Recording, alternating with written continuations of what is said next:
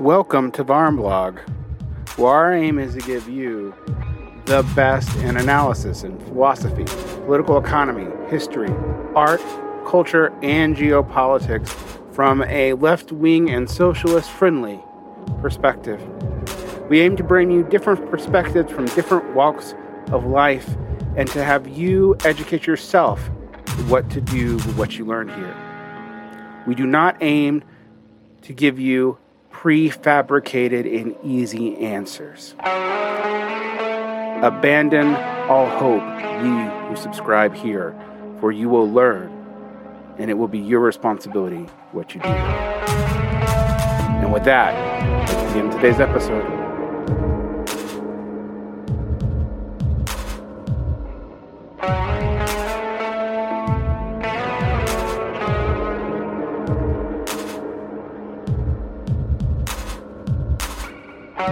Hello and welcome to Varmblog. And today, Josiah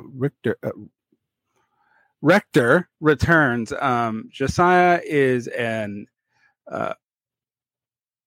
urban historian and an assistant professor at University of Houston, and the author of Toxic Debt and an Environmental Justice History of Detroit. Now, we've talked about the environmental justice part of this before on our last episode about 6 months ago. But now we're going to talk about the municipal aspect of this, focusing on Detroit, but maybe expanding out to a few other cities, and ways that things like zoning and bonds and the lack of ability to set their own policy limit progressive movements at the city level. And I think, given that there's been some return to localism as a way to build national power, which I think is good, there have been a lot of over focus on the executive in these cities, such as mayors, where you've had electoral victories. So I think of, say, Jackson, Mississippi, or maybe Dennis Kucinich, 40 years ago. But total policy failure because the mayor really can't do anything. For a variety of reasons. And with Jackson, Mississippi, their bond market shot. They have no legislative funding. They have a hostile legislature, etc. And Detroit, I think, is a good example, like a paradigmatic example of a city where this has happened. And so I wouldn't say as go Detroit, so goes the world, but in some ways, Detroit is kind of the case study of the most disciplining you can do to a city. Yeah, I think within a U.S. context, it really reminds me of what happened to a lot of countries in the global South with the so-called third world debt crisis of the 80s and 90s and the IMF structural adjustment programs, and the way that international banks and the IMF were able to impose these ruthless austerity budgets on countries in Latin America, Sub-Saharan Africa, parts of South and Southeast Asia, forcing the closing of hospitals, cutbacks in health programs, and so on. And something not unlike that was done to places like Detroit, Flint, other Rust Belt cities. Obviously, there are massive differences between a sovereign nation state or an ostensibly sovereign nation state and a city. But the similarity is that the creditors are calling the shots, and the creditors are imposing austerity policies that have, deadly consequences for public health. So my book on Detroit is a product of the fact that I went to grad school at Wayne State University, which is a public research university located in Detroit. So I'm not from Michigan originally. I'm from California and I grew up in Seattle. But I lived in the Midwest, mostly in the 20-teens, and I lived in Detroit from 2010 to 2016. And when I was going to grad school at Wayne State, that was the same period when you had the bankruptcy of the city of Detroit, largest municipal bankruptcy in U.S. history. You had the near collapse of the auto industry, the subprime mortgage meltdown, the last of Detroit's a succession of black mayors that had been elected since Coleman Young in the city from 1974 through 2008, and then the sort of downfall of Kwame Kilpatrick and a series of corruption scandals, followed by an interim mayor, and then the election of this the first white mayor since the 70s, Mike Duggan, who in many ways was closely partnered with sort of elite billionaire downtown development interests.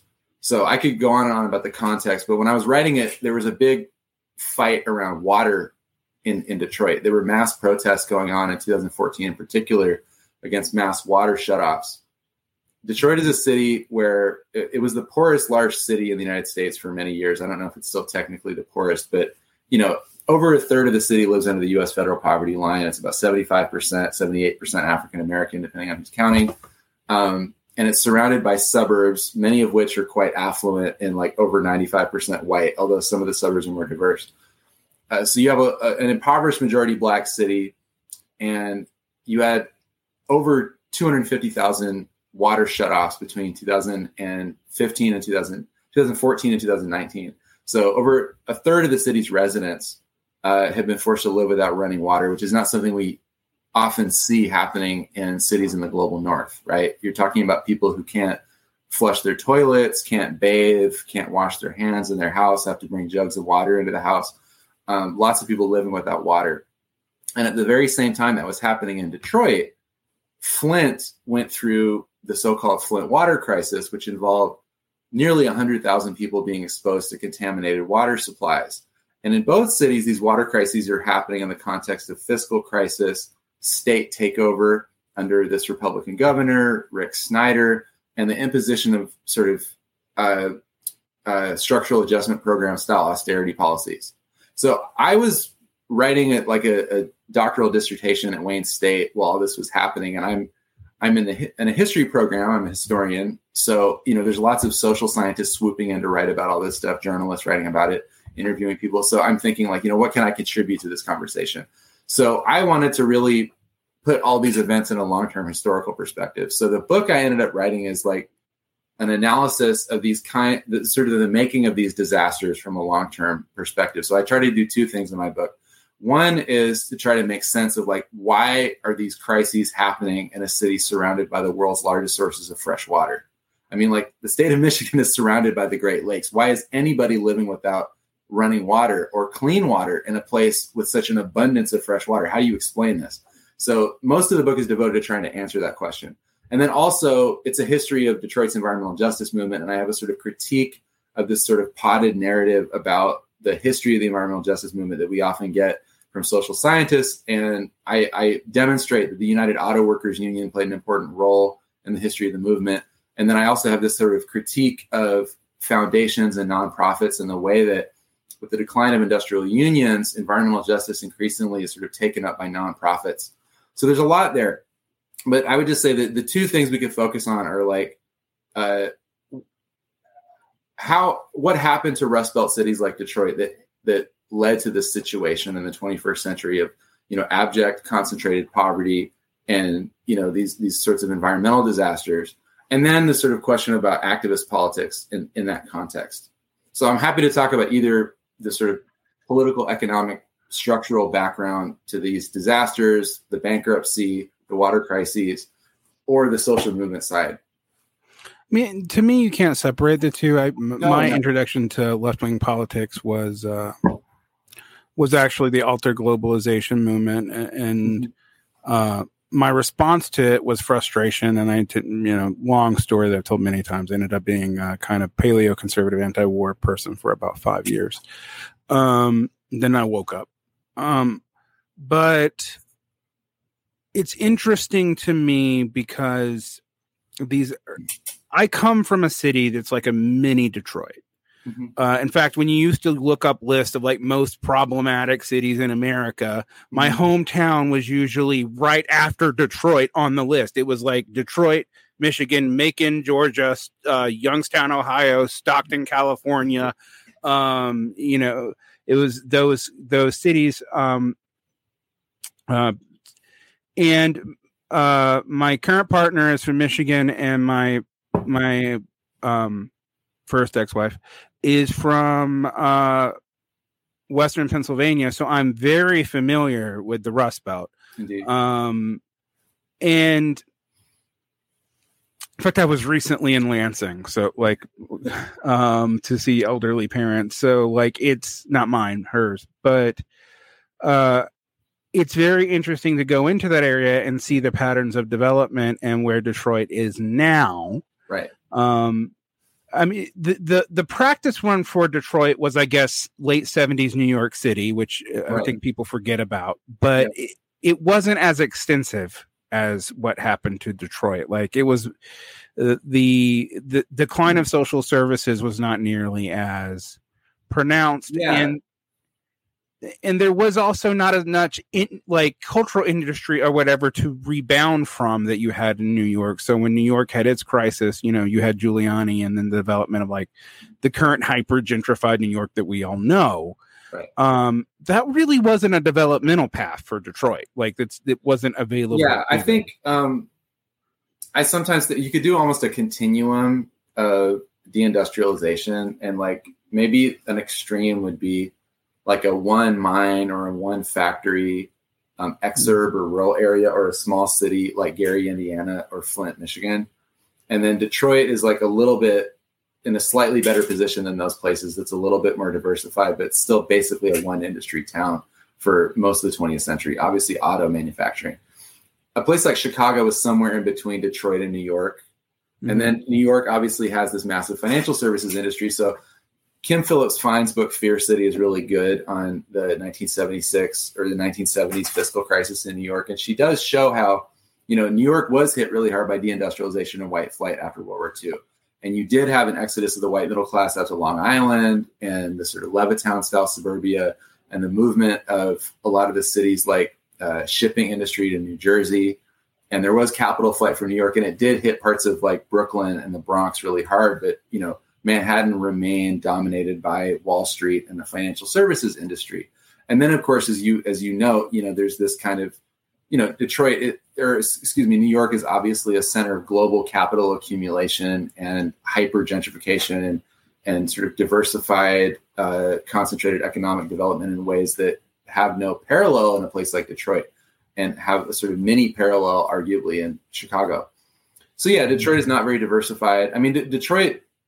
Actually, in my book, I go back to the 19th century, and before auto manufacturing, you know, Detroit was a major center for production for like railroad parts. It was the biggest producer of railroad wheels during the Gilded Age, and so there were a lot of factories, but it was like a pretty small city, maybe 20 square miles along the Detroit River, expanding out from the blueprint established by French colonists in the 18th century, and then you of course have the takeoff of auto between 1900 and 1930 or so.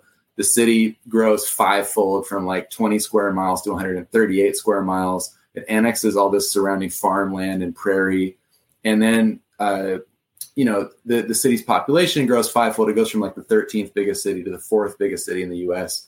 So I guess Detroit was the Houston of the 1920s, right? It goes to the fourth biggest city in the U.S. in the 1920s as the world's biggest factory.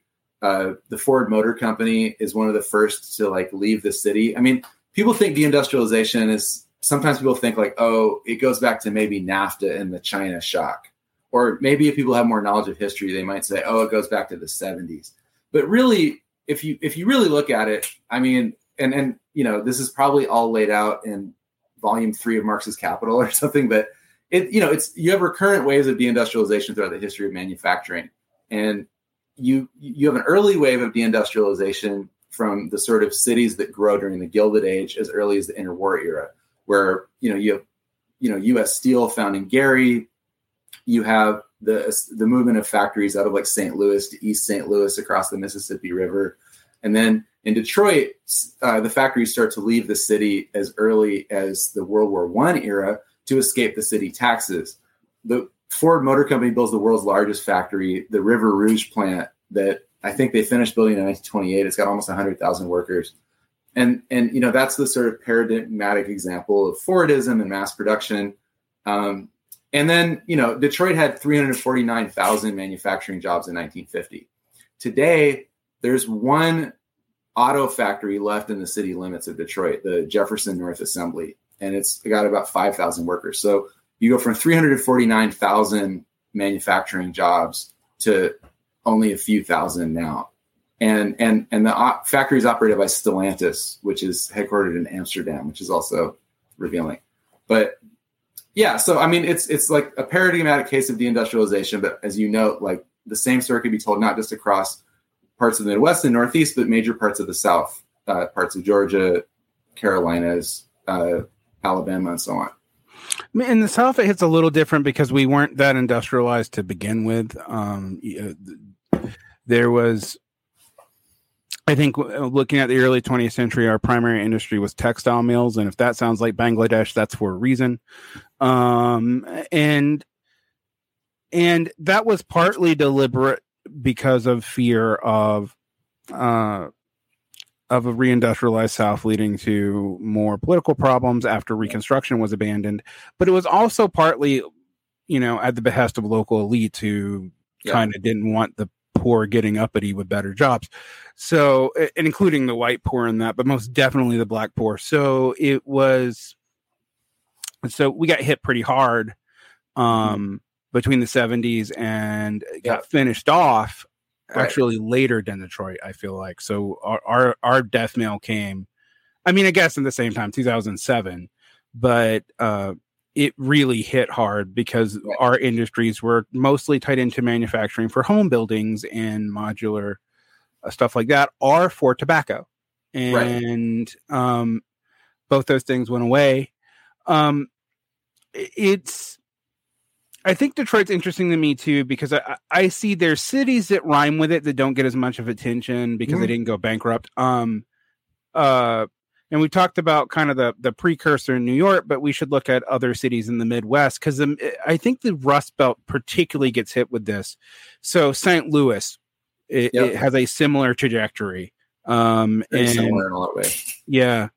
There's not many cities on the West Coast that had a similar trajectory because of a different pattern of development. But the one that I can think of is Spokane and then Stockton.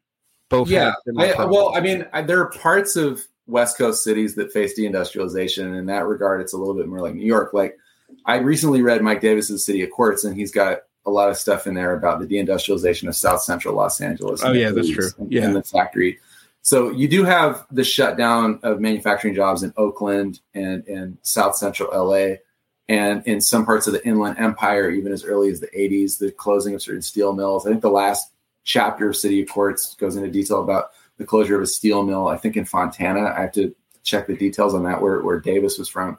But that happened. But of course, at the same time, those places were experiencing a population influx, an influx of capital, some of which was like outside the U.S., Japanese capital. I mean, another thing too, and this is something I didn't really appreciate until I moved to Houston, is that annexation policies established by like state legislatures have a huge impact on urban tax bases. And we'll get into municipal bonds and all that. But, part of the problem is a place like Houston, Detroit is 138 square miles, which I consider to be fairly large. But Houston is like 650 plus square miles. And the reason it's so fucking big is because under Texas law, cities like Houston can gobble up their suburbs, and the suburbs can't put up much of a fight, as much as they might not like to. And as a result, you have vast inequalities within the city, and you have the equivalent of affluent, predominantly white gated communities within the same city as impoverished areas that are majority black and brown, and some like blue collar white areas that are just outside the city limits. But they were able to sort of gobble up their suburbs and absorb the tax base. And it did, and we can put aside like the political economy of the oil industry and how that's different from, say, the auto industry. They had a depression sort of in the 80s from lower oil prices, but it wasn't comparable to what happened with auto and their failure to prepare for German and Japanese competition in the 70s. But the bottom line is like they were able to gobble up the tax base of the surrounding suburbs. And so they were able to, not lose all this investment. Whereas St. Louis, Detroit, because of the sort of state laws, they couldn't absorb their suburbs. And so they're surrounded by these more affluent, mostly white suburbs. And then there's the whole racist history of the real estate industry, which is a key part of this, both for a place like St. Louis and for Detroit. And the sort of dynamics of these places becoming either black majority or black plurality. But also the fact that they can't annex the tax base of suburbia. And so, I mean, in a place like Detroit, it's absolutely devastating for the city's finances. I mean, I was just revisiting some of the stats on the number of city workers in Detroit. In the 1970s, Detroit had like 25,000 city workers. That's, all the people who have to plow the snow in the wintertime and pick up trash and do code enforcement and the cops and so on, the firefighters. In 2010, it had been cut down to like 10,000, right? So they have less than half of the city employees that they do in the 1970s to maintain all city services. And of course, that means that all the services are continuously being run down. There's fewer and fewer buses, trash is not getting picked up, and so on. And complete demolition of the public sector and the outsourcing of formerly unionized public sector jobs to all these private companies that parasitize on the budgets of impoverished cities. That's actually a huge point. I mean, the way to gobble up suburban tax bases, that actually saved Macon from total collapse. It just mostly collapsed because it consolidated a bunch of communities around it, although it was hard to do because it does require voting. It can't just be forced upon those small communities, but there's enough municipal benefits where it's encouraged to happen. In Atlanta, you kind of see both trends kind of hit a wall. Right. But in Macon, at one point, the actual city limits, which wasn't most of where the development was literally almost 90% hospitals and churches and schools. So it had no tax base. Right. And the surrounding immediate area, which if you were driving around the city, you experienced it as the same city. But like when I lived in that part of Macon, for example, and I didn't even live in the affluent part, but I was not technically part of the city and could not vote on city issues, even though city issues affected me. And because I was like right there, it's interesting to look at these different patterns for me. I think it's interesting because, you point out with the West, there was deindustrialization, but because industrialization came later and was not as important as a singular industry, it wasn't as devastating to the city. It was devastating to the city's, quote, lower middle class. And so what you see in places like LA and the Bay Area is just this hollowing out of the center to where, like, yeah, you're either too poor to leave or you have gotten the fuck out because you can't afford it. And that's those cities now. And that's been a pattern in a lot of Western cities. I mean, that's happening to Boise, Idaho. It's happening to Salt Lake City now. Right. Those patterns are definitely not the case for the upper Midwest, where it's just like, I mean, literally, I can only think of one municipality that kind of navigated this fairly well in the upper Midwest, and that was Pittsburgh, and that's kind of from luck. Well, it's interesting. I Tracy Newman, who is a historian at Wayne State University, who was sort of one of my mentors when I was there, she has an interesting book comparing deindustrialization in Pittsburgh and Hamilton, Ontario.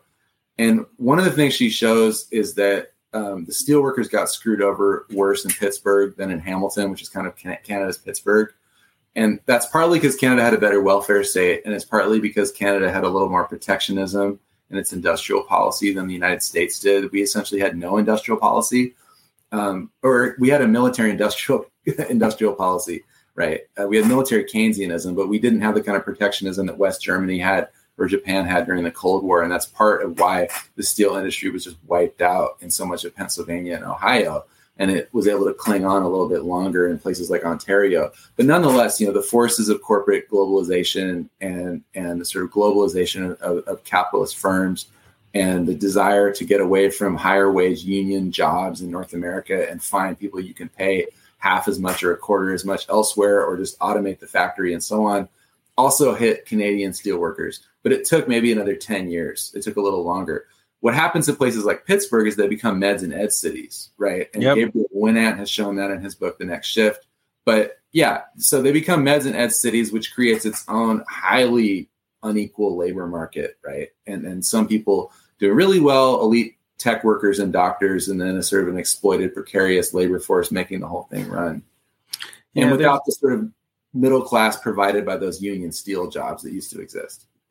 Well, what you see is a feminization of a lot of those cities, which he writes about, and whereas like those are decent jobs. I remember, for example, my mom climbed out of working class poverty basically by supplementing my stepfather's income as a mechanic by becoming a nurse, which was not a job she could maintain for very long, because the conditions for that were actually kind of brutal and her health was already failing in her 40s. Yeah.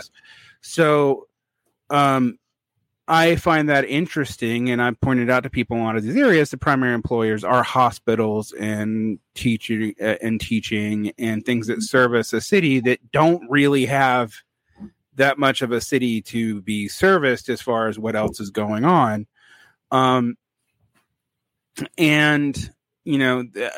Other places in the Rust Belt and specifically in the South, this leads to right flight, which is also followed by economic flight, which then leads to cycles of like weird donutification, where you're just like people moving further and further out.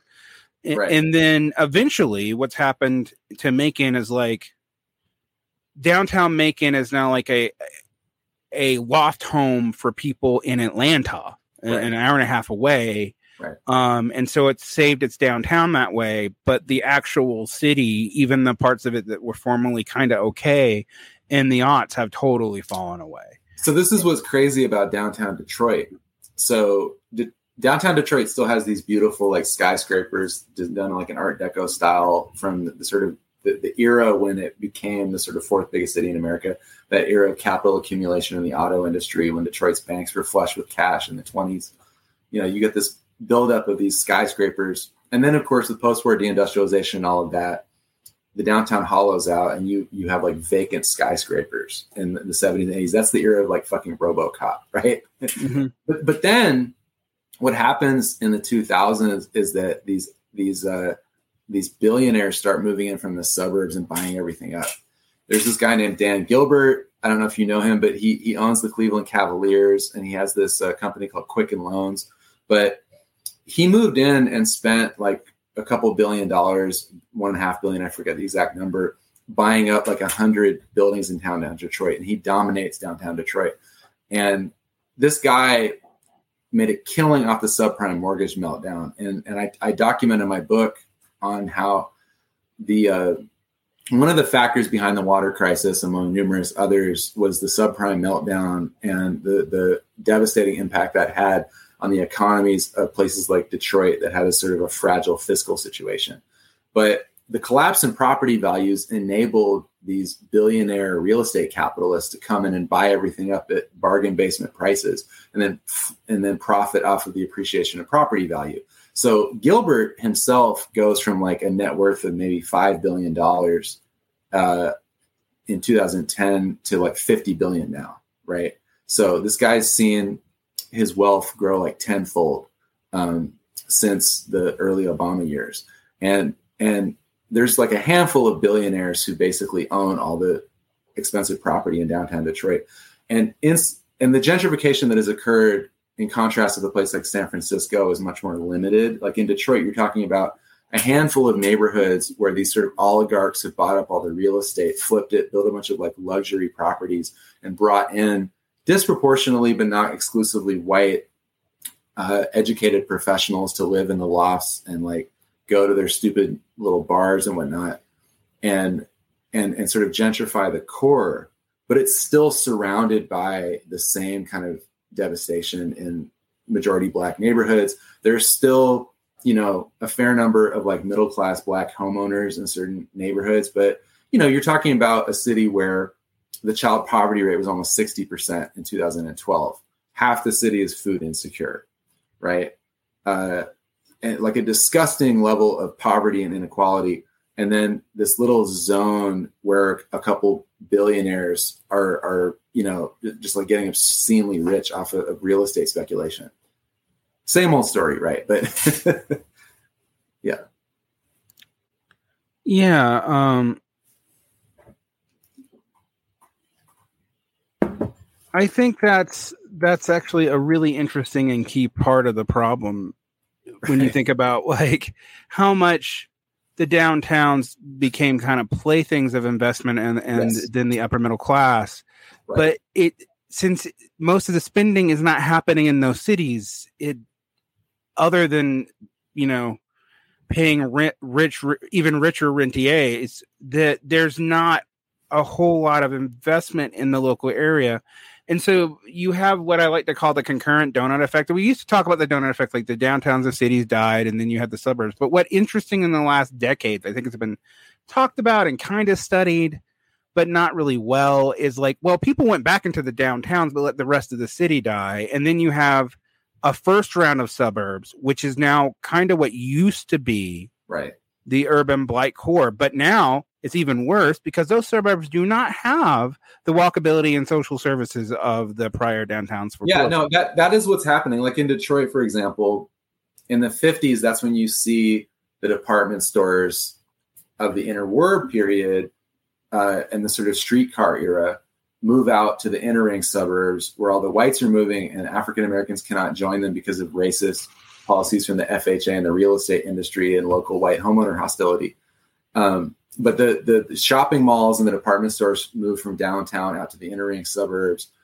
But then, by the 2000s, those inner ring suburban shopping malls are closing, and those suburbs, many of them are entering into decline or moving into exurbs. But there's some important differences within those suburbs. But there definitely are impoverished inner ring suburbs of Detroit that are also seeing a kind of a repetition of those post-war dynamics into the 21st century, like you're saying, I think. Yeah. So I guess this gets us to the progressive mayoral movement or the socially democratic mayoral movement as it is now. Yeah. And let's talk about that in the context of Detroit, but also in figures like Dennis Kucinich, which I think is a real lesson, because I've always told people Dennis Kucinich was a shit mayor, but it wasn't his fault. But it really illustrates the limits of that approach in regards to trying to fix these cities by mayoral runs and progressive mayoral attempts. Yeah, I mean, there is a kind of a mythology about the decline of Detroit that you sometimes hear, often from white suburban conservatives, that says, the city had this golden era associated with the auto industry, and it was at its peak in the 50s. But then, there was unrest in the 60s, and that led to a white backlash after the riots. And then there was a succession of black mayors, which were allegedly corrupt, and that brought down the city. And it's highly misleading in many ways, of course. And one of the ways it's misleading is that most of the black mayors of Detroit were not corrupt in the technical sense. Kwame Kilpatrick, the last major mayor, there's an interim mayor after him, Kenneth Cockrell Jr. Kilpatrick was corrupt, and he spent time in prison for his crimes. But Coleman Young, who was the mayor of Detroit from 1974 to 1994, and his successors, Dennis Archer, and then the guy who comes after Kilpatrick, Dave Bing, they were not corrupt. And the problems of the city are really much more about political economy and so on. And I don't need to tell you that. But as far as the limits in which they were operating, I mean, Coleman Young really tried hard to do the bidding of capital, and he gave them almost everything they asked for. For example, he raised by Detroit standards, fairly racially integrated, mostly black and Polish neighborhood called Poletown, or mostly Polish with some African-American neighborhood called Poletown in the 80s, to create cheap land for General Motors to develop a factory. He, gave endless tax abatements to developers to construct, downtown office towers. He tried very hard to keep Chrysler in the city, and he constantly tried to give sweetheart deals. But this is the problem. And I mean, Cedric Johnson has made this point many times that, capital is mobile and cities are not. And so capital can sort of whipsaw cities. It can get them competing over who can give them the most lucrative tax breaks. One thing I didn't really understand before I embarked on this project that resulted in my book was it's not only that capital exerts power over mayors via the downtown business elite. That's important. It is important that mayors rely on the jobs and the tax revenues that are provided by the largest capitalists operating in the city and the owners of the most expensive real estate. That's true. And a city's budget can be devastated by the closure of a major factory or the vacancy of a major property. So mayors do have a budgetary interest in appeasing major owners of property in a city. And of course, they can be punished electorally if a bunch of workers lose their jobs. But it's deeper than that, because it's not only that they need the jobs and the tax revenues from the downtown investors and the other large investors in the city. Mayors also rely on a steady stream of credit. They need to constantly borrow money to maintain, to embark in infrastructure projects, and often just to meet their budget. And this is more serious for cities that are in a state of fiscal crisis, of course. But all cities have to take out debt. And this is done through the municipal bond market. And for those who aren't familiar with municipal bonds, it's basically the way that cities borrow money. So instead of, say, borrowing $10 million from Wall Street banks to build a bridge, a city will sell $10 million in municipal bonds to those banks. But it basically means they have to pay that money back with interest to their creditors. So it's just another way of describing borrowing money. So, cities have been borrowing from the municipal bond market, probably going back to the Italian city-states. But what happens over the course of the 20th century is the municipal bond market gets a lot bigger. And there are a series of structural shifts that make cities more dependent on the municipal bond market in the 20th century. In the New Deal era, all these cities are going bankrupt because of the Great Depression. And the Roosevelt administration inaugurates federal aid to cities. And that becomes a major source of cities' budgets. So from the sort of New Deal period through LBJ and the Great Society and things like the Model Cities program, cities are getting increasing percentages of their budget from the feds, right? And that becomes very important for maintaining city services, for patronage jobs, for infrastructure projects, and so on, putting aside all the money going into highways and FHA mortgages and the rest of it. But what happens a little in the Carter years, but especially in the Reagan era, is that the federal aid to cities is cut drastically. And so cities are really left in the lurch. They're losing their factories increasingly in the 80s to the suburbs, rural areas, and Mexico and China ultimately. And the feds are cutting off the spigot of aid, right? So what do? You have to borrow more money from Wall Street. Well, what happens when a city like Detroit borrows a bunch of money from Wall Street? It means that Wall Street has more power over the city's budget, and that means it can dictate austerity policies. And it does so in part in conjunction with the bond rating agencies like Moody's and Standard & Poor's. What happens is that the bond rating agencies get to influence the interest rates on a city's debt. If they rate a bond as AAA, that means relatively low interest rates, easy access to credit. If your municipal bonds are rated as junk, that means really high interest rates, more difficult access to credit.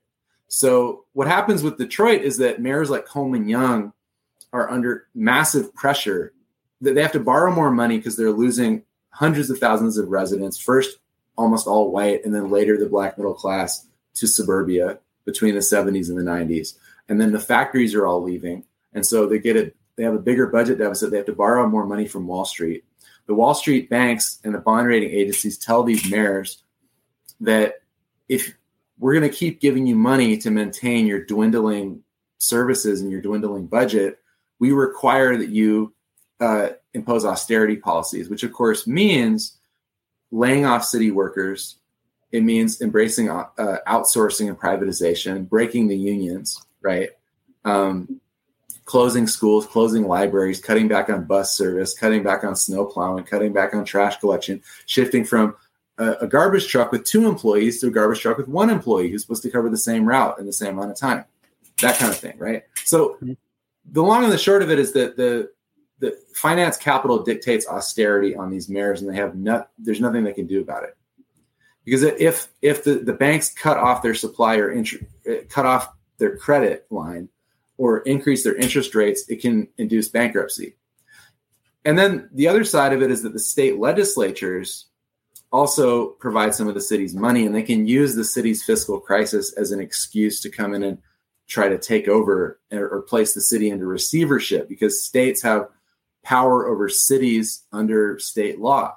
And And so what ends up happening in Detroit is like Wall Street imposes all this austerity. Detroit relentlessly cuts its budget, but it still goes into deeper debt, in large part because of the usurious interest rates of the loans that it's given by the banks, and exacerbated, no doubt, by the corruption of mayors like, or one mayor in particular, Kwame Kilpatrick. And then the state of Michigan uses that as a pretext to take over the city and impose even more ruthless policies than had been imposed before. And that's what leads to the water crisis, as I show in my book, in both Flint and Detroit. It's the combination of the state takeover and Wall Street's boot on the neck of these cities that lost all their jobs and their middle-class residents to the suburbs. Yeah, I think it's interesting because one thing I point out to people, even at the state level, for example, when people try to go, well, let's do like socialized medicine in a state. I'm like, well, you're going to have a problem with that because you have freedom of movement within the United States for both people and corporations. Right. And you don't have local currency sovereignty at all. Like you can't fuck with the currency in the United States at a local level. You have no control over that. And so in a way, for people who are more familiar, it makes California like Greece in the EU. There's not a whole lot they can do, even if they have the ostensive tax base for it. They don't really want to do it anyway. I mean, like we've seen that too. But as far as like Newsom and whatnot, but that doesn't matter. Even if they did, they would hit real budgetary constraints that the federal government does not have.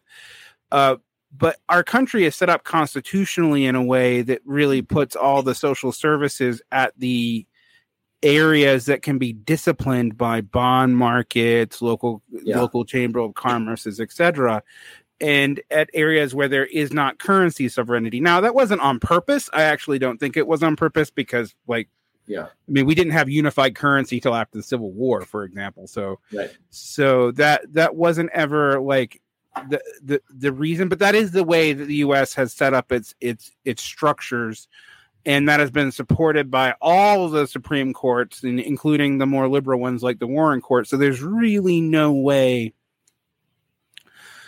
for cities to really push back on that, and for states to push back on that either. Right. And so whenever I hear about a turn towards like policy federalism on the left, I'm like, well, this is probably going to be a disaster because the levers really aren't there in the same way that there are at the federal level for just merely legal reasons, if nothing else. And that's not dealing with, tax farming competition, industry competition. I mean, when's the last time that a Walmart or Amazon warehouse center actually has paid its taxes to the local level? Almost never. Well, usually, like, I remember learning about all these big box stores that came into a place like Macon, and like, well, we're not even giving the sales tax to the city for 10 years. We get to keep it ourselves. Yeah, because you're talking about multinational corporations, in some cases the majority of whose employees aren't even in the United States. Like General Motors, most of its employees aren't even in the US now. And a company like General Motors, I mean, it's a vast global corporation where most of their cars are produced outside of the United States, and they don't really need the US, and they don't need the United Auto Workers. They still have these unionized plants, but right now they're using the EV transition to cut workforces, whipsaw the unions, and to try to create more non-unionized, lower paid jobs. And from an environmental perspective, EVs are better than non-EVs, and public transit would be even better than both. But we can't do it because of who controls the means of production. But to come back to cities, I mean, like I see this right now in Texas where, like you have a red state with some blue cities, like Dallas, San Antonio, Houston, I think Fort Worth, maybe more purple, El Paso. And they try to do things like pass living wage ordinances, but the legislature kills it with they pass bills to destroy the ability of cities to do that. And, I've heard, as far as Medicare for all at the state level, I've heard people like Jayapal argue that maybe a block of states could do it together, like some of the northeastern states. But states also face the problem of capital mobility. And in many ways, like we're coming back to this fundamental issues with capitalism and the separation, the constitutive separation of political and economic power under capitalism. And the fact that if you have political power, but you have no control over investment decisions that are being made privately, then you can be disciplined by the market regardless of what laws you want to pass. And so, and to do anything about that, you need some kind of, class struggle or organized labor struggle that, is able to cripple the actions of capital that aren't reducible just to what municipal governments can do, state governments can do, or in some cases, even the federal government can do. Yeah, I mean, you have to put the fear of God in the courts, if nothing else. There is. I mean, I think a lot of liberals and even progressives and leftists have a very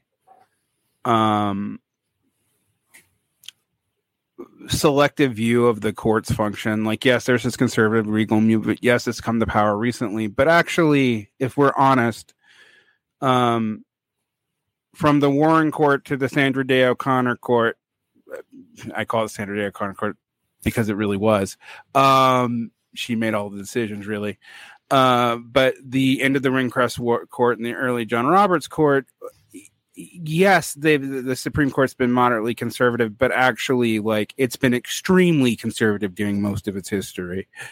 And particularly when it comes to parsing federalism in ways that makes certain kinds of services and controls of capital really hard to do, even when it doesn't involve interstate commerce, and you wouldn't expect that there would be any way in which the federal government could weigh in on it legally, constitutionally.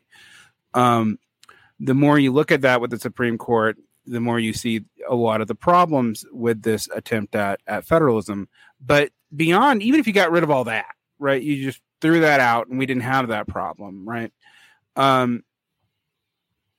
So what I was saying is, even if you threw all that Supreme Court stuff out, the lack of currency sovereignty, the inability of cities to raise their own funds, particularly when they're in a spiral like this, and the fact that there's going to be capital flight for a city, promise there's going to be capital flight for a city if it raises its taxes. Yeah.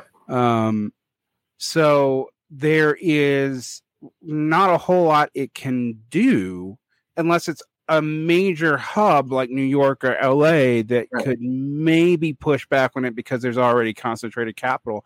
But even there's real limits to what they can get away with. I have a vivid memory, actually, when I was in Detroit. I remember I went to a city council meeting, and it was in this place called Hamtramck, which is kind of a weird enclave. It was basically like a rural area, and the Dodge brothers, auto manufacturers, relocated a factory there. And it was also kind of the center of a Polish immigrant settlement. And then when Detroit expanded in the 1920s, it sort of surrounded it. So it's one of these weird, like, suburbs that's surrounded by a city. Mm-hmm. But anyway, Hamtramck, I went to one of their city council meetings around maybe 2012, 2013. And I remember a lot of the business owners who have established businesses there are like Bangladeshi and Arab immigrants, Yemenis, and so on. And I went to this one city council meeting, and there was a business owner. It might have been Yemeni or Jordanian or something like that. But he operated some small business like a laundromat. And he was pissed off about a pending tax increase. And he was saying, like, I can't afford this. I have really thin profit margins. If you increase it, I might have to move out to one of the suburbs to Farmington Hills.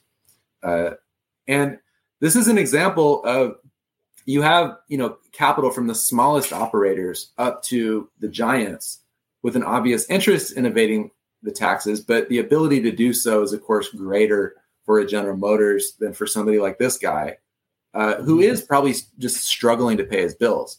And that doesn't mean he's not exploiting labor within his business. But it's obviously, the laws of competition and so on and so forth. So it becomes a double bind, especially because as the cities are deindustrialized and as poverty rates grow, they have more social needs. What do you do about drug addiction? What do you do about underfunded schools? And, the solution under our system, of course, is just to respond to crime with cops and locking people up. Mass incarceration. And the crime results from the growth of the informal economy in the vacuum left by the retreat of the formal economy. You lose all these decent jobs for people without. I mean, Detroit's a city where 87% of the adult population doesn't have a college degree, right? If you get rid of all the good jobs for people without college degrees, then I know people like this. They got into drug dealing as a result of that. And the results are predictable. You warehouse people or allow people to kill each other or die from drug overdoses and so on.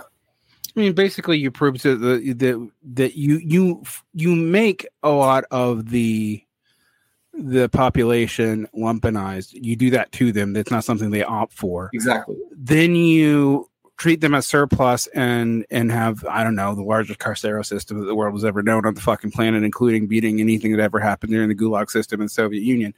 Right.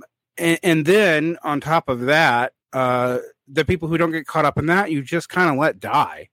Right. And although it's racialized at the level of ideology, because in a place like Detroit, these are mostly black people, the same exact shit is happening to poor whites in places all over the country. And it's the same process. It sometimes took a little bit longer. Maybe deindustrialization hit Galesburg, Illinois, 30 years after it hit Gary, Indiana. But it's the same fucking process. So the way I like to explain it to people is what happens to poor black people will happen to you. Exactly. If you are poor. Like it starts with them. They're like the vanguard of people we shit on. Not dealing with the indigenous, but what happens to the indigenous actually is kind of unique to them. So, but what happens to the black community, you will see happen to a lot of the rest of the bottom 50% income brackets, regardless of their race, eventually. And it's slower. But, and I think that part of this is part of like this dialectic of racialization and like the way like racial fears and racial justice movements, while the latter I think are totally justified, and I'm not blaming them for backlash. I want people to be very clear about that. There is a way in which they're in tandem with each other in the way they talk about this, in ways that like hide that, yes, things are disproportionately focused on the black community. Yes, there's both personal and systemic racial issues there that you cannot ignore, but it doesn't stop and end there and won't stop and end there. Right. It's and we statistically see this. I mean, the lower end of the income strata, even amongst baby boomers, who are theoretically the richest generation the world has ever known, as long as they're from the United States, as far as like collective generational wealth. But even amongst poorer baby boomers, we've just seen a mass die off younger and younger. Right. I've lived through it, actually. My parents started to die about a decade and a half before my grandparents started to die, as far as like right. the ages where you started seeing real problems hit. Right. And you know, there's been the morbid thing, for example, there's been a decline in the life expectancy gap, but an improvement in the life expectancy gap by its decline between white and minority groups, particularly black groups. But it's because there's been a small uptick in black life expectancy and a very large downtick in poor white life expectancy. Yeah, and this is a good example. So actually, one of the things I show in my book is in the 1960s, there was a fall in the life expectancy of black men in the state of Michigan. Mm-hmm. And the reasons for this are really clear. And I think it's explained well, for example, in Adonir Usmani and John Clegg's essay in Catalyst. I think it's the economic origins of mass incarceration. Mm-hmm. But they basically say that, the so-called white working class, right, mostly Western European before the Civil War, and then increasingly Southern and Eastern European after the Civil War, 1870s to 19-teens, for the restrictive immigration legislation in the 20s. Those people, those sort of ex-peasants from Europe who are proletarianized and often get jobs in mass production and mining industries if they don't become small farmers when they come to the United States. during the Gilded Age, those people after World War II become so-called white and move into the suburbs, and black people are not allowed to do the same thing because of housing discrimination to a large extent. But, African Americans have the same, they come to the cities for the same reasons that European immigrants did a generation before. And, they do it in the first Great Migration, and then it's often not appreciated that there's a second Great Migration in the 50s and 60s that continues into the 70s that has a lot to do with the mechanization of Southern agriculture and so on. But of course, the cities that they're coming to in stark contrast with the ones that the European immigrants came to in the Gilded Age are deindustrializing. So instead of all these mass production industries they can get jobs in, the first wave they come in and they're either barred from the jobs or given the crappier jobs. And usually white men are given the skilled trades jobs. And then that engineers a conflict once you get to the affirmative action era, where the white men have the relatively better jobs in the auto plants and the steel mills, but they're also about to close and they're facing all this pressure. And politicians like Nixon take advantage of the racialized resentments of the white working class towards blacks at that time and so on. But the bottom line is, the black working class proletarianizes and moves into cities as they're deindustrializing. It generates concentrated poverty. The term concentrated poverty itself can be used as like propaganda, and some people don't like it. Like it was used to justify tearing down public housing in the 90s. But the bottom line is, you got a bunch of poor folks, the jobs have left. Of course, there's going to be crime. And of course, there's going to be a decline in life expectancy from increasing homicides, increasing drug addiction, et cetera. Well, guess what? You do the same thing to white rural America in the 2000s with the combination of the China shock, the sort of later wave of deindustrialization that really hammers rural America and hammers Appalachia, all the mine closures, but also a lot of those exurban factories closing so they can get even cheaper labor elsewhere. And then you bring in the opioids and so forth, and you see the exact same fucking thing. Yeah, I think that's crucial, and it's hard for cities to know what to do with this, even if they want to take a progressive attitude for it, because it's way easier to get federal funding for police than it is for about anything else. If for no other reason, then that's where you're throwing a lot of your excess military equipment. Yeah. And Auditor Usmani and John Clegg also point out that a lot of this is not just the federal prison system and the federal police budgets. Those were massively increased under Clinton, as we know. But also, a lot of this is like the state prisons and local police. And as they point out, like it's cheaper for capital to pay for those repressive elements of the carceral and policing apparatus than to have a welfare state. And so those things see increased local and state investment at the same time as the welfare system is being dismantled. But anyway, I didn't mean to derail your point. No, that's a great point. I think one thing that why it's cheaper, it's not just, incarceration is actually often quite expensive, but it's also cheaper in another way, in that having large surplus populations with dire consequences for being pushed into them is a great way to discipline labor. Like Excellent it is a great way to discipline labor. And you can see right now, just from population rates, I mean, that's why people are concerned about that's why capitalists are concerned about the birth rate, is because there being a smaller workforce, yes, you have a declining tax base, I guess, although that's more true for the local level than it is for the federal. The real issue is that people can, particularly on the lower end of the job market, can demand more because you just don't have people to scare them with. Yeah, exactly. I mean, in Detroit, you had 4% unemployment at the time of the riot in 1967. And what happens is that the plant closures and the layoffs, increasing the surplus population, weaken labor's bargaining power. And, again, if we want to come back to Marx again, the theory of the reserve army of labor and the way that, you can increase the profit rate by increasing the surplus population. Not only by driving down wages, but by scaring the remaining workers and hitting them with concessionary bargaining demands. And this is what has happened to the United Auto Workers, where, in 2007, 2008, the UAW workers were told, if you don't accept things like two-tier contracts, where one worker can be paid half as much as somebody for doing the same job because they got hired after a certain date, then we're going to close the plant, or these companies are going to go bankrupt. So to save the company, you have to eat shit, essentially. And that's, of course, what they do. And which also puts the union in a death spiral because it doesn't have new workers to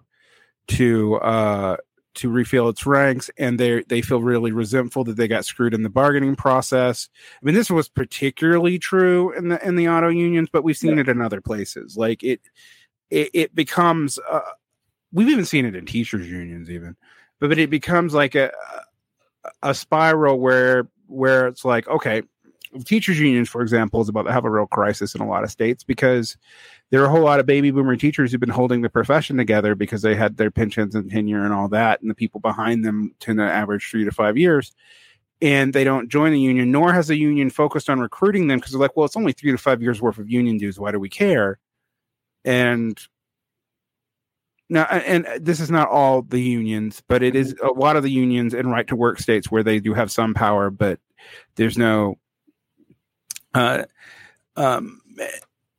You've seen this really spiral where like the people are just aging out of the union and not being replaced, and they get smaller and smaller proportion of the workforce. I think, and I think we've seen a lot of that. I mean, one of the things that we also have to look at that I've been telling people about, like, I'm all about green tech, but most of these green tech jobs are shittier than the jobs they're replacing. Right. Like and of course, that's what capital is going to do, is it's going to use any reorganization of the means of production and shift in the geography of investment to try to drive down wages and break unions and screw over the workers. And they've done that going back to the earliest automation in the 50s and 60s up to the present. And this is just the latest excuse for them to do that. And it's not because you couldn't do a green transition in a way that was pro-labor if we had power, we being people in unions, we being socialists and so on. But because capital is designing it on its own terms, they're going to use it as a weapon in class war. And that's what they're doing. I mean, to take the UAW, I want to talk about them and also the public sector unions. And I'd also be happy to talk more about the nonprofits too, if you want to get to that. But I realized there was a factual error in the last interview that I did with you. I said the UAW lost like half its members between, say, 1979, 2005. It actually lost 2/3 of its members. Right? It's worse than what you said. Yeah, I looked at the numbers. You're going from 1.5 million in 1979 to like 450,000 in 2008. So, which is why it's like struggling to be the TA union now, because they're just desperate for anything, even if it's temporary workers. And the UAW right now is looking at the possibility of losing a couple 100,000 auto manufacturing jobs that remain in the EV transition. And this is what is so really pisses me off about, but who cares about my subjective emotions, right? But like, this is what companies like GM are doing right now, is what they really want to do is shift a lot of the EV jobs to Mexico and China, where you can pay people $4 an hour, $2 an hour, right? Instead of $17 an hour for a new worker in the US UAW plant, eventually increasing to 27 or something an hour under the UAW contract.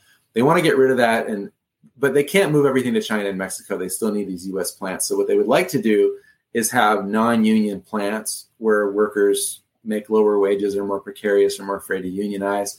A lot of those are going to be in the South, but they want the Midwestern plants to be more union free. And that's their long-term agenda.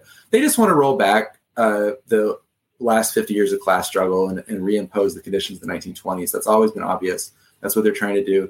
And whether, the UAW got rid of these corrupt jerk off leaders like Gary Jones, who were like spending union dues on golf clubs and trips to Palm Springs. And now Sean Fain appears to be bringing back a class struggle orientation to the UAW. I don't agree with the hyper-sectarian idiots at the World Socialist website. I actually think Sean Fain is a good leader. We'll see what happens with them.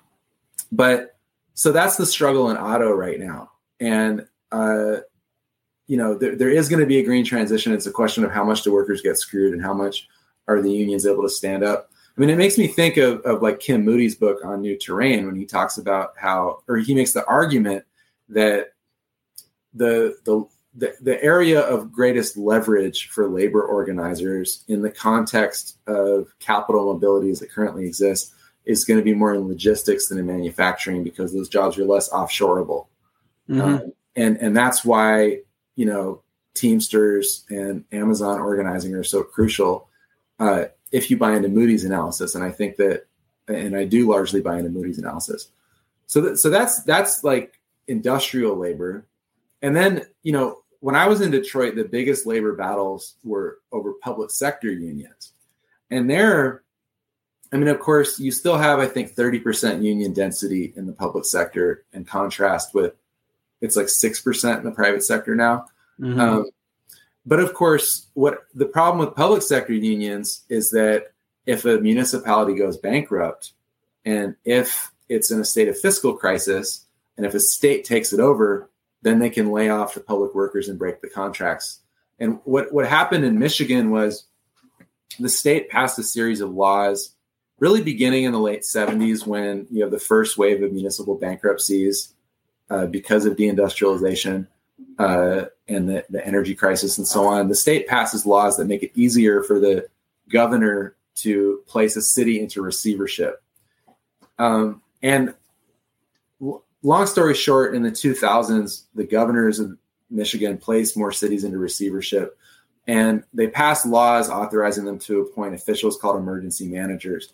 And it's kind of like in Puerto Rico where you have this financial oversight board where you have a kind of an austerity czar appointed by a higher authority who can come in and impose the structural adjustment package. And that's what the state of Michigan has been doing, putting a gun to the head of the cities and saying, you're no longer in control. We're appointing this austerity czar. And they pass laws that really allow these emergency managers to take over the city completely.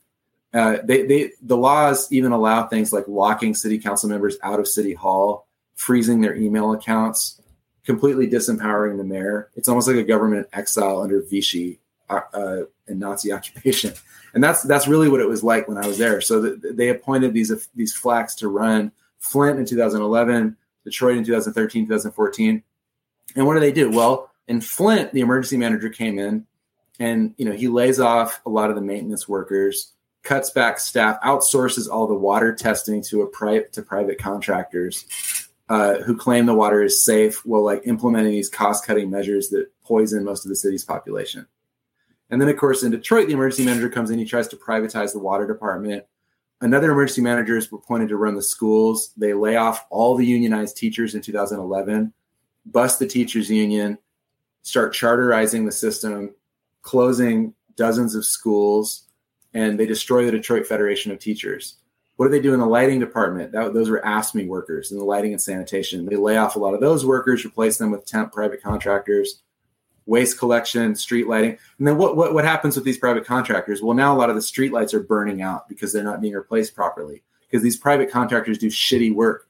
They do shitty work on running a water system, which is why Flint was poisoned. They do a shitty work on street lights, which is why a lot of the street lights don't work in Detroit.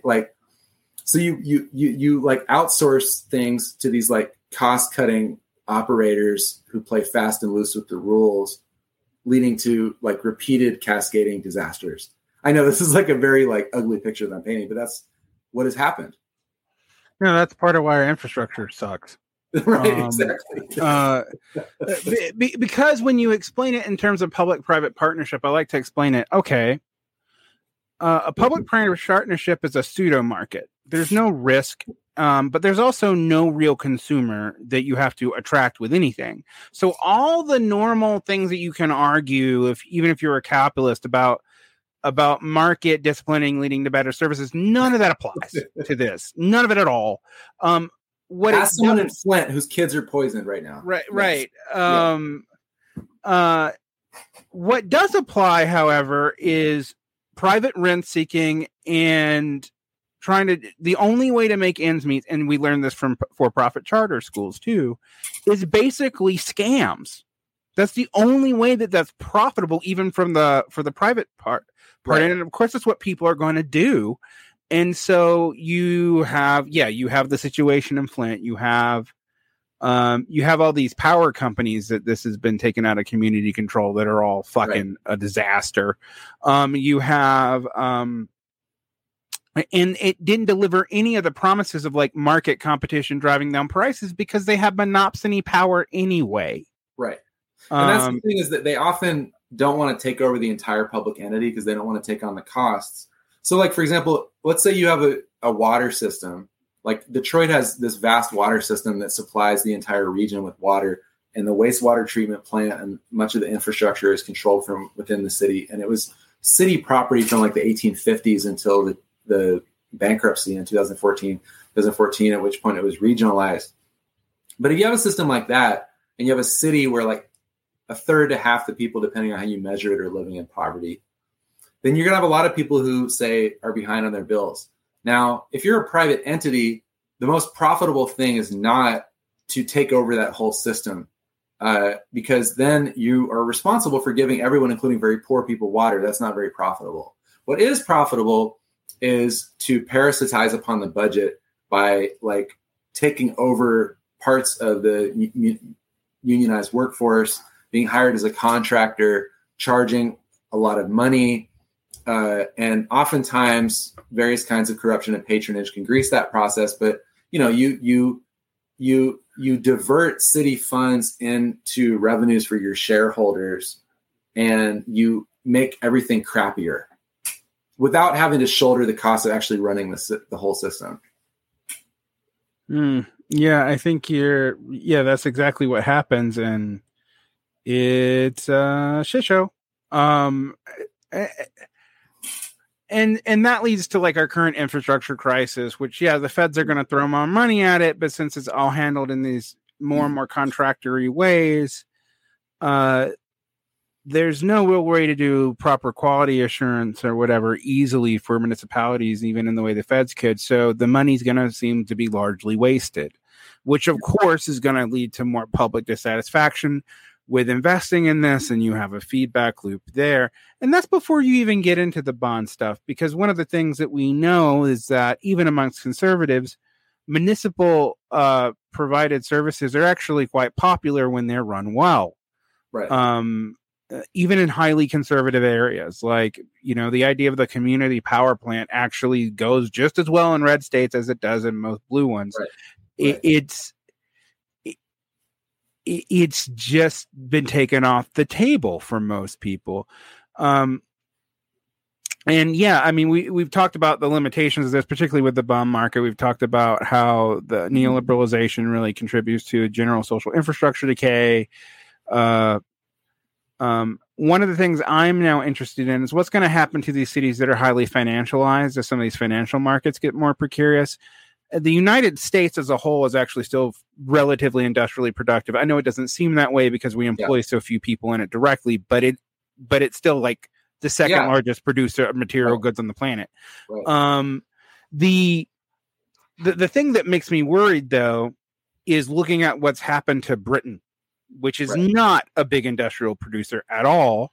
It is not a manufacturing leader, and the moment that its currency schemas with leveraging the pound versus the EU in an open labor market fell apart, so it could artificially suppress its low end labor through basically leveraging the difference in the value between the pound and the euro in regards to places like Poland. By removing that, you've basically seen its country go into free fall as debt conditions have changed. I was joking bitterly that basically the UK is becoming Argentina, but I was like, actually, Argentina is probably more solvent. It can do more. Yeah. And so you've seen this massive decline in economic prosperity. Right. And if our municipal models are what we're going to base our things off of, this may happen to parts, but not all of the U.S. in the coming years. And so you're going to see these regional problems that we saw really kind of pop up in an undeniable way in places like St. Louis and Detroit, et cetera, in 2007. Right. We're going to probably see them come back again in this weird new context of it's hard to even call it stagflation, because I don't think we're going to have high unemployment.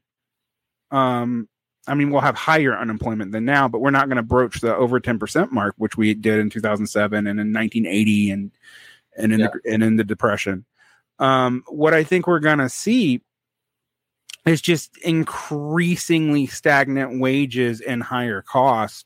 And so people are going to have work, but they can't demand anything from it. And it's going to get harder and harder to get by. And some of these cities may start to really collapse. I don't know. That is my dark vision future, but like, I haven't seen a whole lot of things that aren't going to go that way. And particularly since there's a new fiscal authority mechanism being imposed on not everybody, but I was reading that like the vast majority of households under the age of 40 are going to lose $400 a month in income due to student loans kicking back in.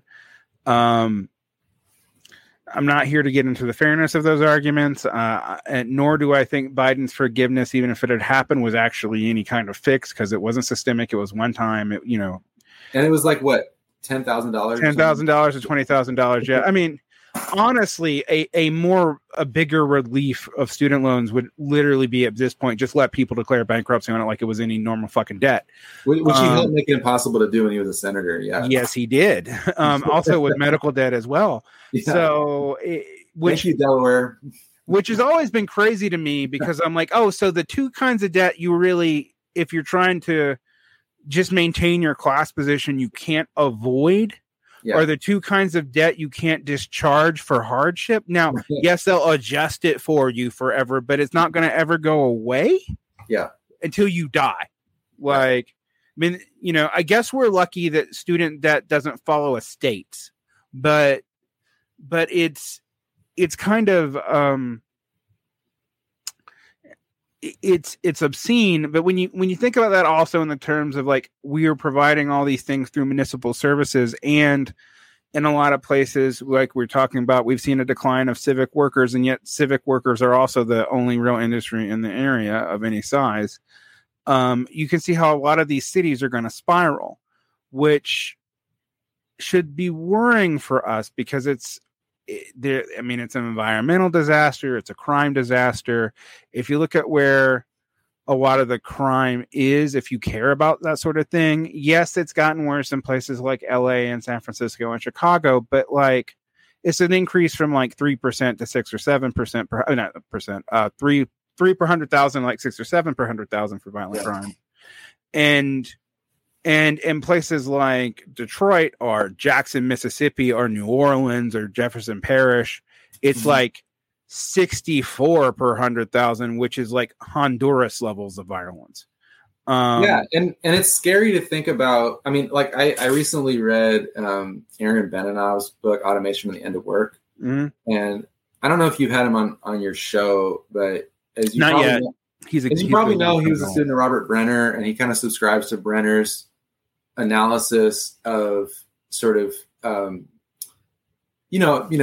it's the classic Marxian thesis about the declining rate of profit combined with an analysis of like manufacturing overcapacity on a global level, leading to falling rates of profit. And then, putting aside like Brenner's more recent claims about like politically engineered upward redistribution, Benenov is like, critiquing the automation theorists from a sort of Brennerian perspective, and saying that, the employment crisis is not because the robots are taking all the jobs, but it's because of chronic underdemand for labor, because capital can't find a high enough rate of profit because of overcapacity. But either way, whether you buy into Brenner or the automation alarmists, or Benenov and Brenner or the automation alarmists, either way, it's obvious that a lot of jobs that currently exist are not going to exist in 20 years. And whether it be the SAG-AFTRA strike and the AI stuff and how that might impact like writers and actors, or the fact that the EV transition appears to be shaking out in such a way that there will be fewer auto workers. Hopefully those jobs can be unionized, and so on. I mean, I remember my first job when I was like still in high school was like bagging groceries. And you go back to the same grocery store 15 years later, and as you know, it's like, it's all self-checkout. Yeah, there's like one thing and one bagger in the entire. I know, right? Yeah. So that spells more surplus population, and therefore more crime and social disorder. So yeah, that appears to. I mean, Mike Davis has some interesting reflections on this toward the end of his life. Like in his book, I think it's like, is it Old Gods, New Enigmas or something? Yeah. That book is great, by the way. I mean, it's depressing as fuck, but it's great. Mike Davis's last couple years was, I remember his last little piece for the New Left Review. Thanatos Triumphant. Yeah. Which was just like, the bad guys won. Like, that's basically the ruling class has a brain tumor, I think he said. Yeah, the bad guys won, and they're decadent and corrupted, but there's no one to replace them. And it's like, it's like, wow. But that definitely feels true. I mean, I think about. I think he never, he never let go of optimism of the will. But No. I mean, well, actually, what he would say, because I have a quote from it, he would actually say, like, it doesn't matter if one is pessimistic or optimistic. Like, you have to fight regardless. Yeah. And that's my stance, too. Yeah. It's like, the odds are not great right now. I mean, if I was, like, looking at the things that Lenin calls a revolutionary condition in a country, we actually have checked off all the boxes. Like, a ruling class that doesn't seem to know how to maintain their current. It's not just that there's a crisis for the oppressed classes and for the exploited classes, but there's also a crisis for the ruling class. And yet, in our system, it seems like they're kind of hanging on, but they can't do anything. Like they no longer have the freedom of action either, and so you just sort of see like, well, where is all this gonna go? I mean, I think that's why we talk. There's all this interest in like the professional managerial class. I want to get sidetracked in that. I don't think it's a class, but I do think it describes something real as far as sectors of the economy. But even that, I'm like, well, that's all going to end now too, because like, look, AI just took out half of that as well. And it's creeping up the occupational ladder and the credentials ladder slowly. Right, and we've been warned, and it also does it shittier than people. I just want to, like point that out. But I mean, like, I'm sorry to interrupt you, but I just can't resist saying this. Mm-hmm. Look at what's happened to academia. I was lucky enough to become a college professor, which is an increasingly shrinking privilege, although we have little structural power vis-a-vis the administration and the state that I'm an employee of. But I was looking at the stats, and I think in the 1970s, less than a third of professors were adjuncts, and now it's over 70% are adjuncts. Yeah. Although it's interesting, it's the conservative historian Jacques Bazin who was really worried about using TAs and adjuncts for actual instruction in the 60s. From the Dawn to Decadence guy? Yep. Yeah, him. But he actually has a book about education in the 70s where he predicts this. So it's already happened to it's already happened like all around us in all of these ways. But yeah. I mean, charter schools have done it to breaking the teachers unions. Although the thing about breaking the teachers unions is they're easier to break because they're not covered by the National Labor Relations Act, and that's not subject to National Labor Relations Board at all. They're all handled by municipal law. So I think there's probably like half the states where the teachers like can't strike. If they do a work action, they can be fired on site, or they can't even negotiate, or they don't have contracts. I grew up in a teachers union family. My dad was a public high school teacher. It was involved in the union. And if it wasn't for the union contract, I would be in a much worse position in my own life right now. I think, the upside is like the red state teachers revolt is a product of those conditions. And the strike at Rutgers and the kind of higher ed strikes that we've seen in the University of California system are a product of these conditions. We'll see what happens. I'm not ready to throw in the towel on organized labor in the public sector. I'm not yet either. However, the red state revolt has been reversed in a large part in the last 4 or 5 years. Not because of legislative victories, actually. It's just because people have given up and left the profession. Oh, totally. I mean, right now, the Houston school district just got taken over by the state, and I keep telling my teachers union friends in Houston, like I saw this already happen in Detroit, but we could, it's the same agenda, the same pro-charter billionaires behind the scenes across the whole country. But we could all be sitting here in 1995 having a similar conversation in some ways, because these processes are continuous. Well, one of the things that I find very frustrating about charter schools, and I guess maybe this may be my critique of bureaucracy here, is one of the things that I have seen over the past 20 years is an expansion of public sector, secondary and primary school, and district level administration to an absurd degree.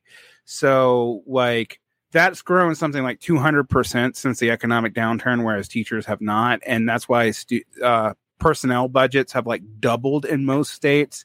Yeah. But teachers' pay has declined as part of, compared to inflation significantly for a long time. There were some gains in the poorest states. Like the rest of Utah is one of them. It's one of the poorest paid states. It's no longer the case for starting teachers. Yeah. But those are, you would think, given the level of our labor shortage, like we're in the 30% shortage like we are 30% under capacity, that we'd be able to demand more at all levels, not just entry level positions, and we are not. So I think, I think we have to fight. I think one of the interesting things right now is, until about this year, there was a delusion that we have seen a rebirth of organized labor. The rebirth of organized labor actually happened about 10 years ago. We've actually seen a lot of defeats, but one thing it is different than before, and it's a question that I think about all the time, right? There's a lot more labor militancy right now in a very real way than there was 10 years ago, but there's no organization for a lot of it. And it's hard to know where that's going to go.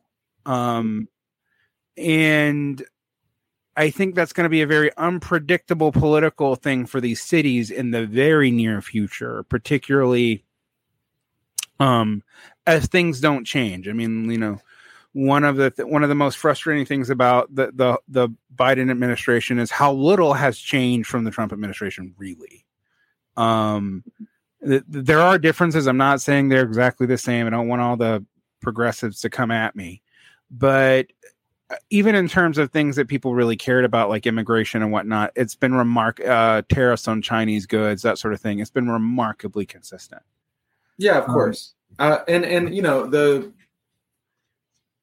Obviously, if we're talking about political economy, then we're operating at a higher level of abstraction and analysis than one would hope.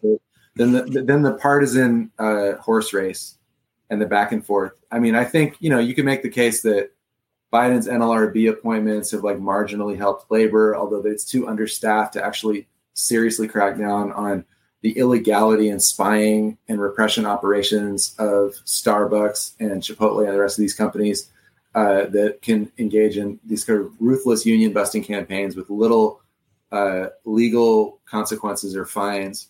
The Pinkertons are back. Yeah, so the Pinkertons are back, and that's continuous through Trump and Biden. It's a little easier to win a union election now without an overtly anti-union NLRB and so on. But the class struggle is the same as it was before. Yeah. I think it's important to point that out. Like, things are for labor 1% better in the legal standpoint than it was exactly. 3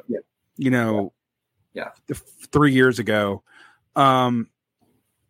But there are some things where things have been set back, like the making sure we know that all these things that are accepted from the NLRB, like railroad labor and all that stays in its place. And yes, there might be backdoor deals with certain parts of certain guild unions in the railroads that have been done, but it's not going to apply to all of them.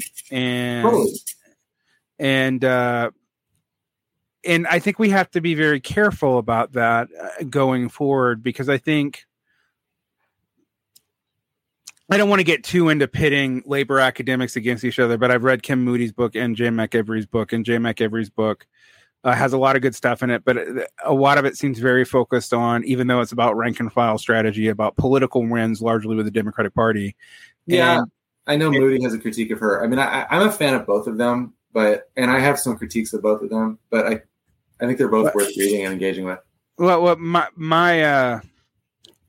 I don't want, I'm not here to get you to shit on Jay McEvery. My approach is there are virtues in both approaches. The problem that you're going to have is the discipline. The one is the independence of union bureaucracy from its rank and file is a problem, and two, the discipline of things like property values on the labor fund for these unions is going to be really hard to get around, because right now the unions are flush with theoretical funds because of their property holdings, but good luck valorizing those funds and actually using them. So it's a problem. No, there are no easy answers here. I mean, I recently read Timothy Minchin's book Labor Under Fire, which is like a history of the AFL-CIO since 1979, and it's very depressing reading just because of the sort of the obvious diminishing returns of the strategy of dumping all this money into Democratic races. Kim Moody's Breaking the Impasse, I think, has a compelling argument about socialist strategies for electoral independence from the Democratic Party with a focus on single-member districts. And he has a critique of some of the dirty break stuff, but he ultimately is a clean breaker. But anyway, that's a whole other conversation. I mean, have to go there if you want, but no, I don't want to get into socialist electoral strategy today, because I am also I'll just state my bias. I'm a clean breaker. I'm we just need to break openly, break loudly.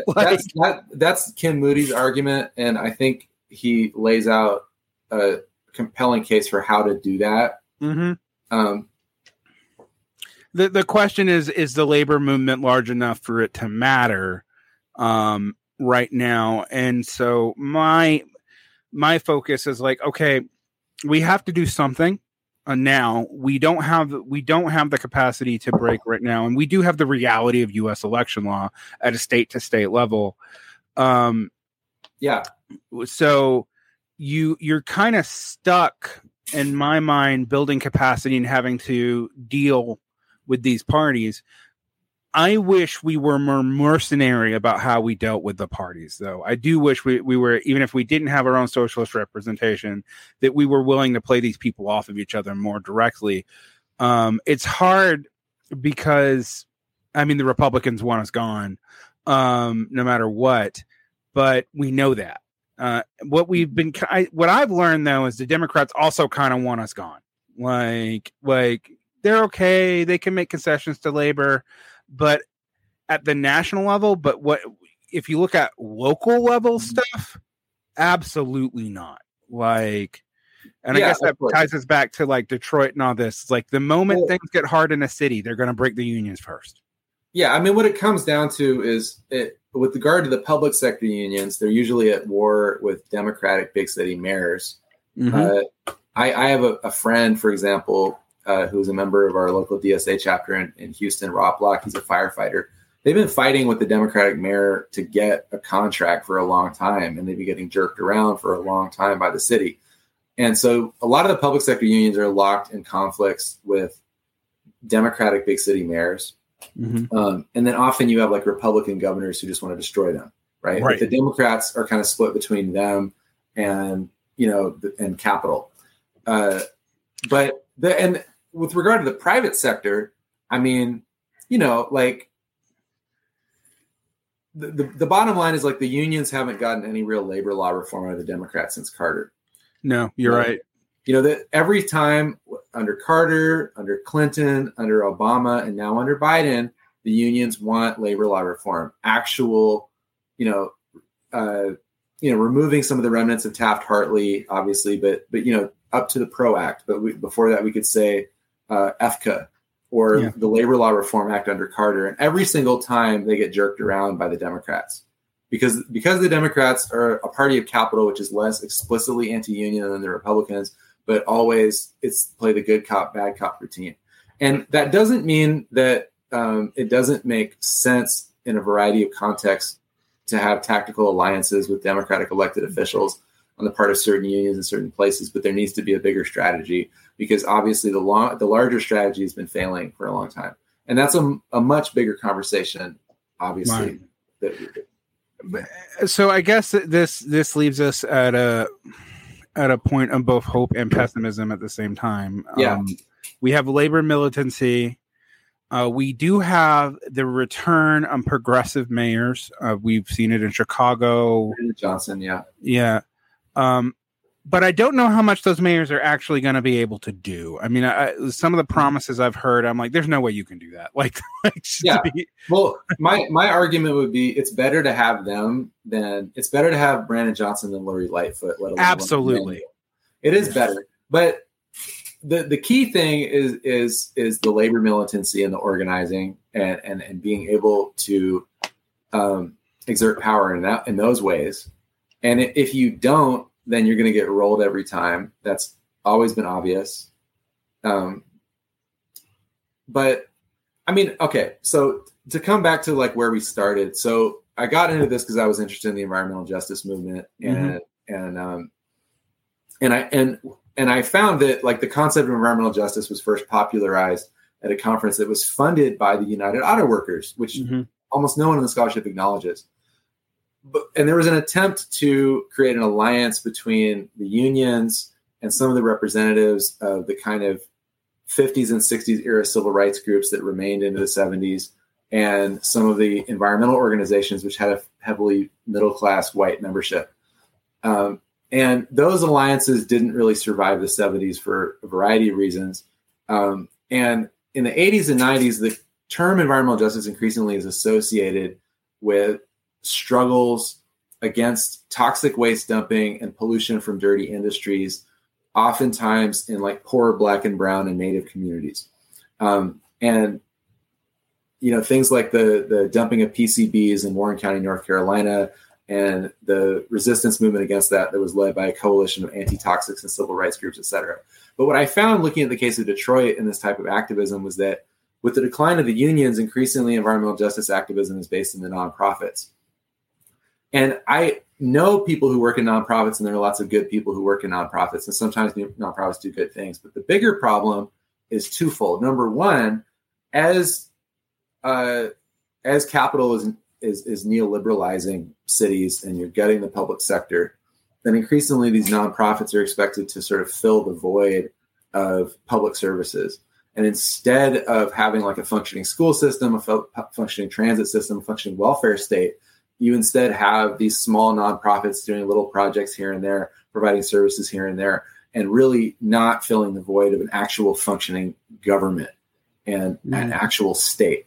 And you know, that's one part of the problem with nonprofits is they are not a replacement for actual public services. The other problem with nonprofits is that they're funded by capital via the grant system. They're funded by foundations and private philanthropy combined with the state. And of course, the state is dominated by capital. So what that means is that if you're a nonprofit, even if you use radical sounding language, there are serious limits on how radical you can be if you need to continuously apply for grants and appease foundation officers. So in the case of, and sometimes you just get outright corruption. Like in the case of Detroit, there's one nonprofit called Detroiters Working for Environmental Justice that I write about in chapter 9 of my book. And this was founded by a woman named Danelle Wilkins, and she is an African-American woman from Detroit, and she had been involved in these fights around toxics and pollution. And she worked for an organization that was allied with organized labor and did work on occupational safety and health in the 80s. She attended the first People of Color Environmental Leadership Summit in DC in 1991, which was this important conference where these so-called 17 principles of environmental justice were agreed on by activists who were like a mix of Pacific Islanders, African Americans, Native Americans, some Asian Americans, and so on.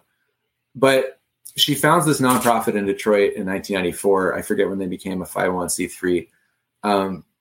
And they start getting grants from foundations. They get grants from the EPA. They get grants from, I think, the state of Michigan. Fast forward to 2007, Marathon Oil, which is based in Houston, Texas, where I am, this multinational oil company that operates rigs all over the world. They operate a big refinery in Southwest Detroit, in this zip code that's the most polluted zip code in the I think it's the state of Michigan. Mm-hmm. And in 2007, this is around the time that a lot of the tar sands oil was coming on the market. And oil companies were expanding their refineries to be able to process oil from the tar sands. And in Detroit, Marathon wanted to do this big refinery expansion, which would have increased the pollution in this already very polluted zip code that's about 80% Black, largely working class, poor, some middle class. And this nonprofit, Detroiters Working for Environmental Justice, you would have thought they would have opposed the refinery expansion. A lot of local activists were trying to fight it. But Marathon hired the chair of the board of this nonprofit as like a private consultant, and he ended up supporting the project. And later, the founder of the nonprofit was pushed out, and two of these like white businessmen were brought onto the board of directors of this environmental justice nonprofit, who were both tied to finance and real estate. And this nonprofit became like really dominated by these corporate guys, but it was still calling itself Detroiters Working for Environmental Justice. So if you look at like who sits on the boards of directors of these nonprofits, oftentimes they're people who are or are connected to like corporate elites. And then you look at where they get their money from, and it's like, really surprising that they aren't more radical. But one of the radical groups that I do describe is the Michigan Welfare Rights Organization. I know we're probably running out of time, so maybe I can sort of wrap up with this. In the water struggle I described, where you have mass water shutoffs, one organization that led the fight against turning off poor people's water was Michigan Welfare Rights. And if you look at Michigan Welfare Rights, it's largely led by working class Black women and a few Latinas and white women. But almost all women, very working class, they don't get any of this grant money. Or if they did, it's very little. It's basically a member-funded organization run by poor and working class women. Mm-hmm. And they were militant. They were getting arrested. They were like blockading the contractors' trucks that were shutting off people's water constantly in street demonstrations. And when I was writing about these groups, I was like, okay, why is the nonprofit so quiescent and weak when it comes to these fights, but this organization is not? And it's like, duh, follow the money. Member-funded organizations that are not dependent on capital can be way more militant. Mm-hmm. And in the case of unions, they're in a structurally antagonistic relationship with capital. Their leaders can be bought off, like not just corruption in like the union leadership, like in the UAW, the sort of petty corruption I talked about before. Some of the UAW leaders own GM stock. I don't think Sean Fain does, but like that means like when a plant closes and the stock price goes up, the union president makes more money. That kind of shit has happened in unions. But because unions are member funded, they're in a position to challenge capital in a way that a nonprofit usually isn't. And a group like a welfare rights group or a tenants rights group can be similarly radical because it's not dominated by capital, at least if it's designed that way. But it just comes down to the funding structure in so many ways. Yeah, that's why tenants unions are preferable to tenants NGOs as far as exactly. advocacy. Yeah, exactly. NGOs just become creatures of capital. Right. It's one of these things when people are forming like a leftist organization and they're like, what 50 whatever. I'm like, whatever you do, don't do the one that makes you an NGO. just don't do it. Like, right. That's it. And it's the same thing with politics. It's like, gee, why are politicians who get lots of small donations able to promote more pro working class policies than people who get their money from super PACs? I wonder why. It's a mystery. That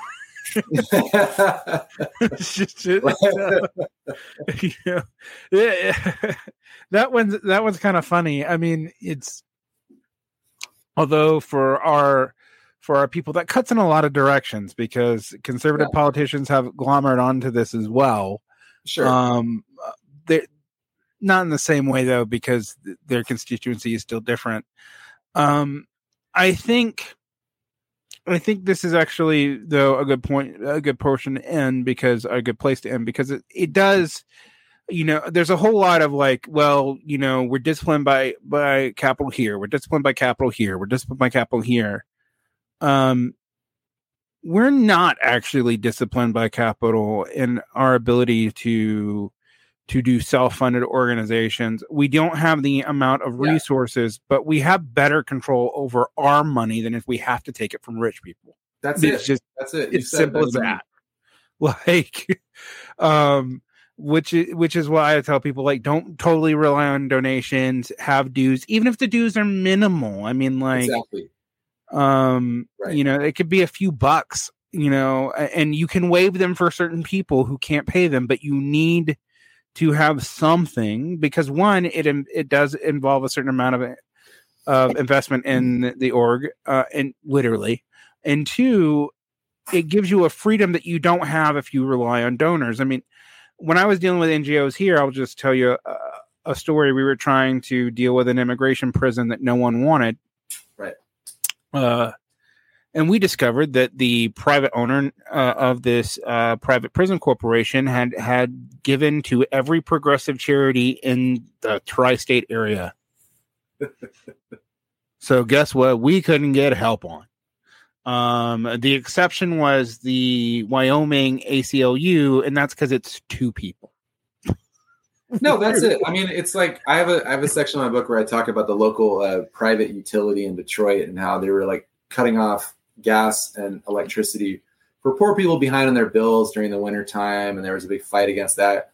And I know this activist who was trying to get nonprofits to join this campaign to stop the utility from forcing people to live without electricity in the middle of winter in Michigan. And she said, like the utility set up a private foundation and they could just give a few $100s to a nonprofit to get them to close their mouths. Right. And these little entities have small budgets and it's just easy to buy them off, period. Yeah. Well, thank you so much, Josiah. You will probably have you on sometime in the future as things progress, because there's always more stuff to do. Is there anything you're working on and want to promote right now? Yeah, right now I'm working on a project on the origins of the just transition concept. So I've been doing research on the Oil, Chemical, and Atomic Workers Union and the work of Tony Mazzocchi. And that may be becoming a book project, although I am supposed to be writing a book about Houston and the, like race, class, and the environment on the Gulf Coast.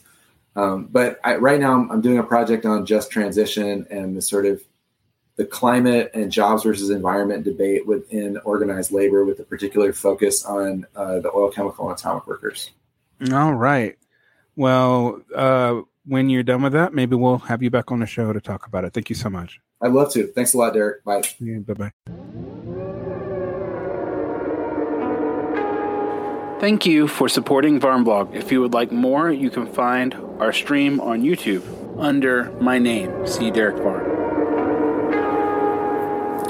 You can also find us on Patreon, where you can subscribe for early audio access, additional shows, unexpurged audios, Q&As with me on video, and other perks, such as access to our archives, etc. There are 3 levels of support. 1 level even gets you on Patreon shows. Occasionally here you will hear shows done with other creators.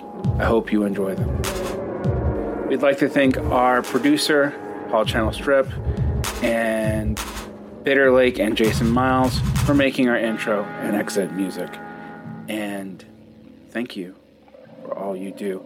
If you can't support us financially, you can support us by leaving a review on iTunes or your pod catcher of choice.